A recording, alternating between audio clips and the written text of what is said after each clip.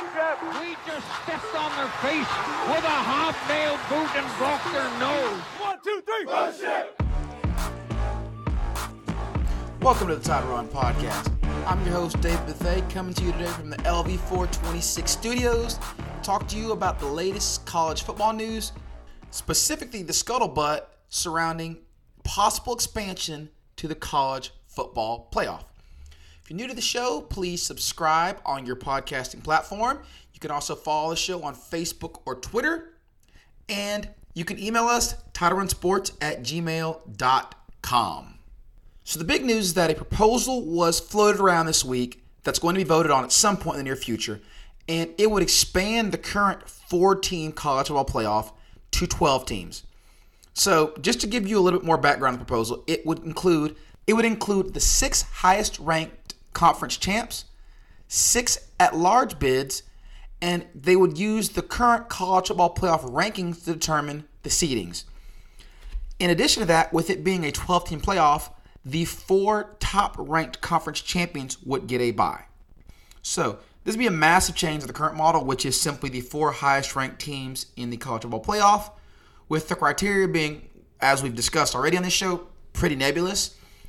The mandate given by the College Football Playoff Committee is that they're taking the 4 best teams, but they never really explain what best means. Does that mean best resume, best record, best during the entire season, best at the end of the season, best conference champions? It doesn't really clarify what that means. However, in this case, the criteria are made quite clear. Be a conference champion and be ranked in the top 4, and you get a bye. Be a conference champion and be ranked in the top 12, and there's a good chance you're going to make it into the playoff. So, believe it or not, I actually don't completely hate this system. And I'll go ahead and tell you what I think some of the pros are, and then we'll talk about some of the cons. First, some of the pros are that this system is much more inclusive. With them taking the top 6 ranked conference champs, it means that a group of 5 school is guaranteed a spot pretty much every year, because the highest ranked group of 5 champion, which is usually going to be probably from the American Conference, because that is by far the most powerful conference, that team's going to be guaranteed a seat at the table in most years. And so think about teams like Cincinnati this year and UCF in 2017, 2018. They'd be in this playoff. So you've got generally a guaranteed seat at the table for a lot of these group of 5 teams.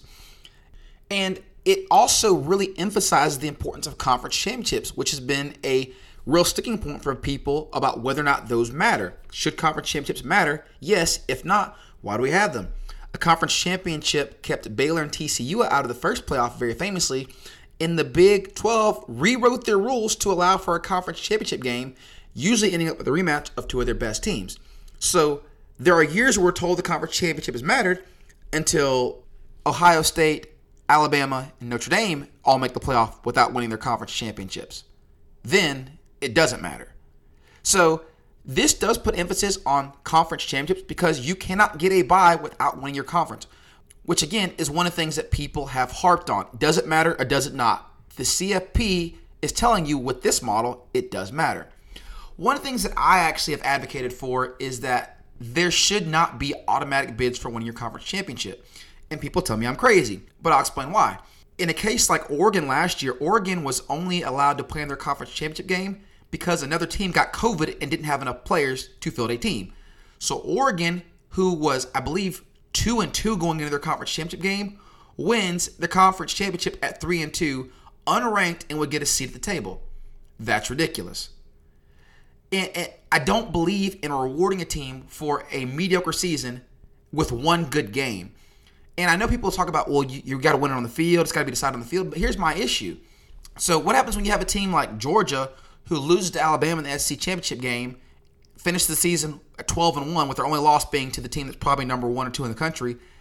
They don't get in, but you give an auto bid to a team that goes, 7-5 like Pitt did a couple years ago, and then upsets Clemson in their conference championship game. And the issue for me is that you're saying, well, the entire regular season did not matter, only this one game. Now, people will come back with, well, look at how it is in college basketball. Like, you win your conference championship, you get the auto bid. Difference there is, they play a conference tournament. They have to win 3 or 4 games to get in, not just one good game. So it's much easier to me to justify a team that gets hot, beats all the best teams in their conference in a span of 3 or 4 days, and then gets in. So to me, that's a lot different than rewarding a team for having one good game because the starting quarterback for the other team gets concussion, like Syracuse versus Clemson back in 2017, or where they just have one great game when they play out of their minds, and you're rewarding them over teams that have been superior to them for the entire year. I just don't think that's right. One of the other pros is that this also avoids the first-round massacres that you would get if you went with a traditional 1-8 matchup. There are so many years where you're going to get Alabama playing Wisconsin or UCF, and it's just going to be a first-round bloodletting that is not going to be interesting to watch and is not going to make good revenue because people don't want to see it. And we're already having issues with the games being blowouts in the first round of the CFP. Most years, one of the games in the 1-4 matchup or 2-3 matchup is always a terrible game. I mean, that's what's been happening. So by giving those top 4 teams, and I'm doing 4 in air quotes here, a bye, you're going to get a lot more competitive games in the initial, I'm calling it wild card round. The last thing is going to provide fresh matchups and the potential for upsets. So Bill Connolly wrote a really great article on this over ESPN.com, and he went back and essentially used this criteria to recreate all 7 years of the college football playoff and gave us which teams made it, the SP plus percentages of winning, and the number of appearances, etc. So listen to the number of teams that would have had appearances in the CFP under this model. At least one. Arizona, Auburn, Boise State, Cincinnati, Coastal Carolina, Colorado, Houston, Indiana, Iowa, Iowa State, Kansas State, Memphis, Miami, Mississippi State, North Carolina, Ole Miss, Stanford, Texas A&M, Utah, and Western Michigan. Can you see those teams ever making it into the 4-team model? Yeah, Auburn, maybe. In Iowa, yeah, sure, they could win their conference. Maybe in Miami.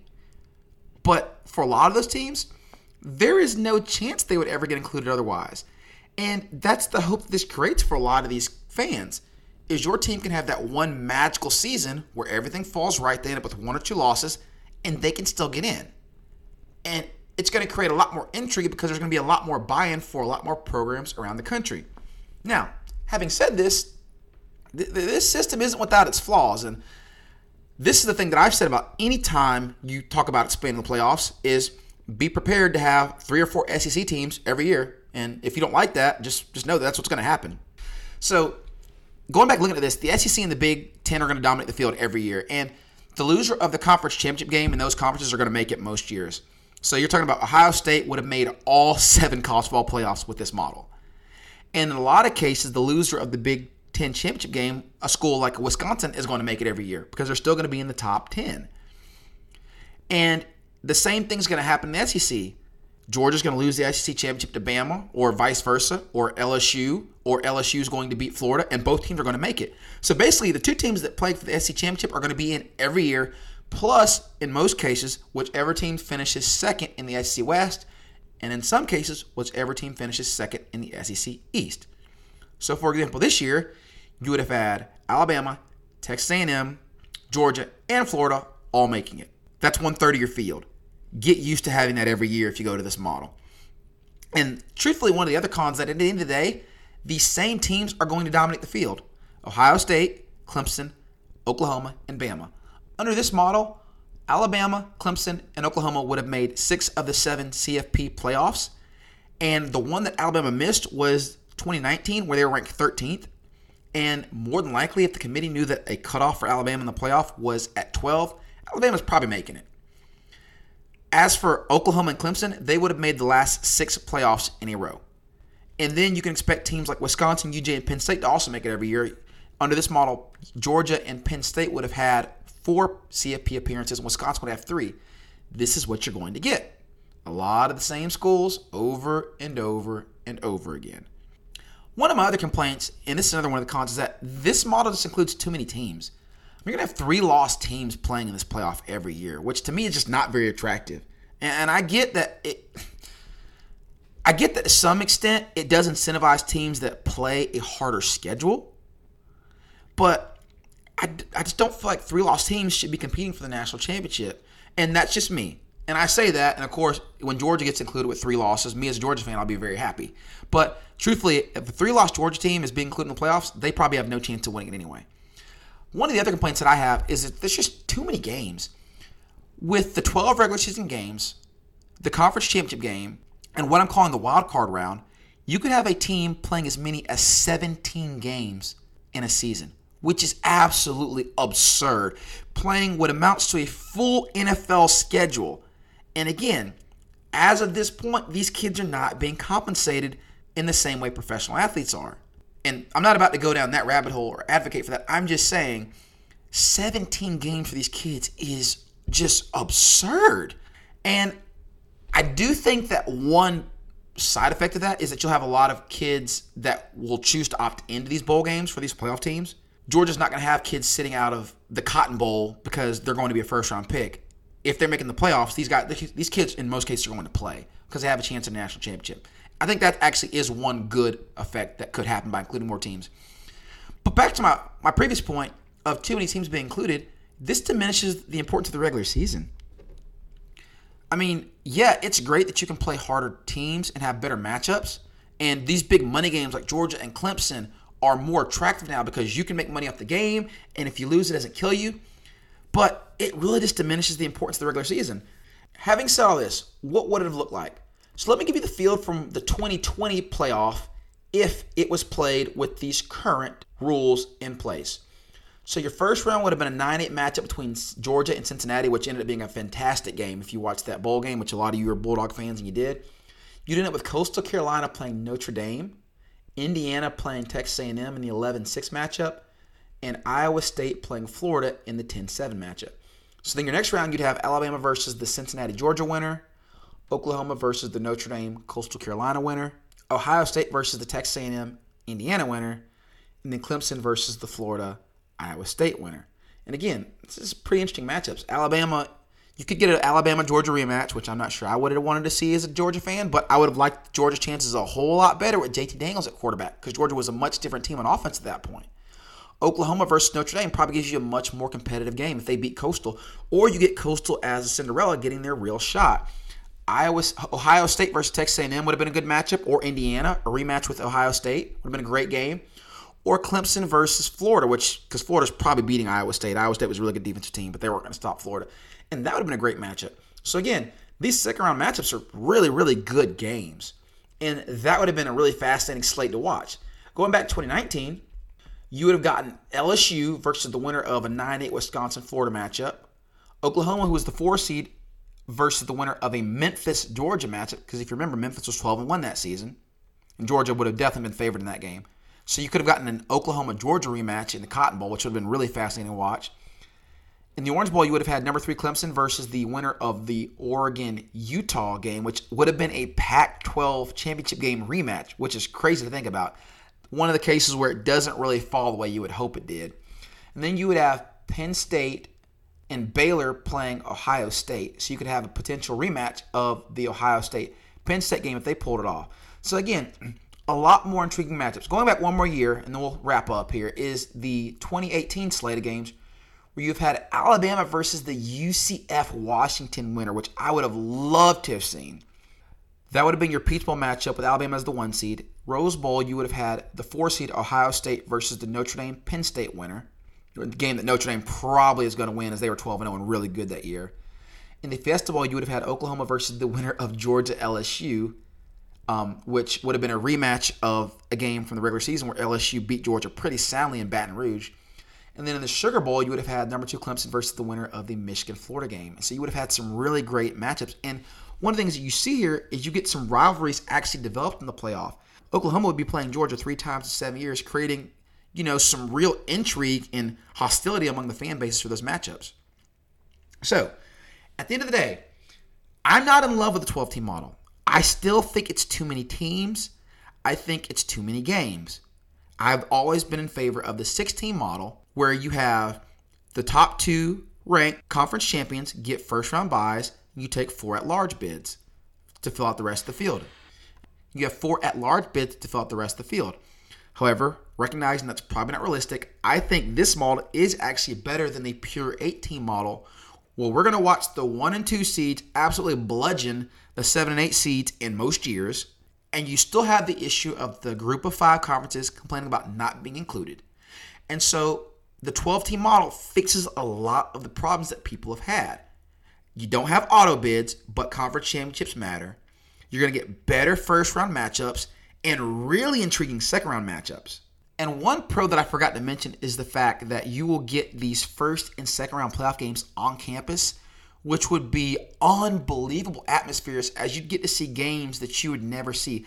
Imagine seeing Georgia playing Happy Valley, a game that you might never see otherwise. Imagine Wisconsin traveling to play in Washington. I mean, you get some of these great home environments with teams that these schools never see. And that would be really, really fun to watch. But again, the biggest issue is simply the number of games. 17 games is too many, and you're not going to get teams to cut the regular season short because no one is going to give up the revenue for those additional home games. Most of these major programs are playing 7 or 8 home games, and they're not going to give that up. They're not going to give up that revenue. And on the other hand, a lot of these group of 5 teams, they need those large conferences to have those additional out-of-conference games so that they can get their payday. Georgia Southern needs that big payday when they go play Alabama and get their teeth kicked in. Georgia State needs that big payday from Tennessee when they travel up to Knoxville. These teams need those games, and when you cut the schedule down to 10 or 11 games, you are losing revenue for the big schools losing the home game, and the small schools losing those chances to play those big out-of-conference games for the big paydays. So it hurts everyone. And I think eventually that this expansion is inevitable. The 12-team model, because it's going to please a lot of people, is probably going to happen. And I think the reason that it's the most viable option is because you can't create a system where you tell the group of 5, which is half the teams in college football, you don't have a seat at the table. So when you create a model that says, hey, win your conference championship, finish with 1 or 0 losses, and you'll have just as good of a shot as the Power 5 teams, that's a system that appeals to everybody. Let's make no mistake here. This system definitely favors the big programs. Again, you're going to have the same 4 Power 5 programs in Ohio State, Clemson, Oklahoma, and Bama making it every year. And you're going to have the SEC with, I think, 26 schools included over the 7 years of the playoff. So it's going to be lopsided. But again, I think the fact that all those schools that I mentioned, schools like UCF, Coastal Carolina, Iowa State, would have a chance to get in and make a run, makes this a system that's ultimately fairly appealing and not nearly as bad as I was expecting it to be. I'll be back with some more thoughts on how I would fix the college football playoff and maybe some other suggestions or tweaks that could be made even to this 12-team system. So be on the lookout for that. And there will also be some more Hawks content on the way later on this week. One more thing, please make sure to check out the article linked in the description where I go over my scenarios, and I wrote that article back in 2019, where I go over the scenarios of how a 16, 12, 6, and 18 playoff would actually look with all of the caveats of automatic qualifiers, non-qualifiers. If you are a college football junkie, that's an article you will absolutely love. So please make sure you go check that out on our blog, and its link is in the description. This is Dave Bethay from Title Run Sports. That's it for today. Thank you for listening.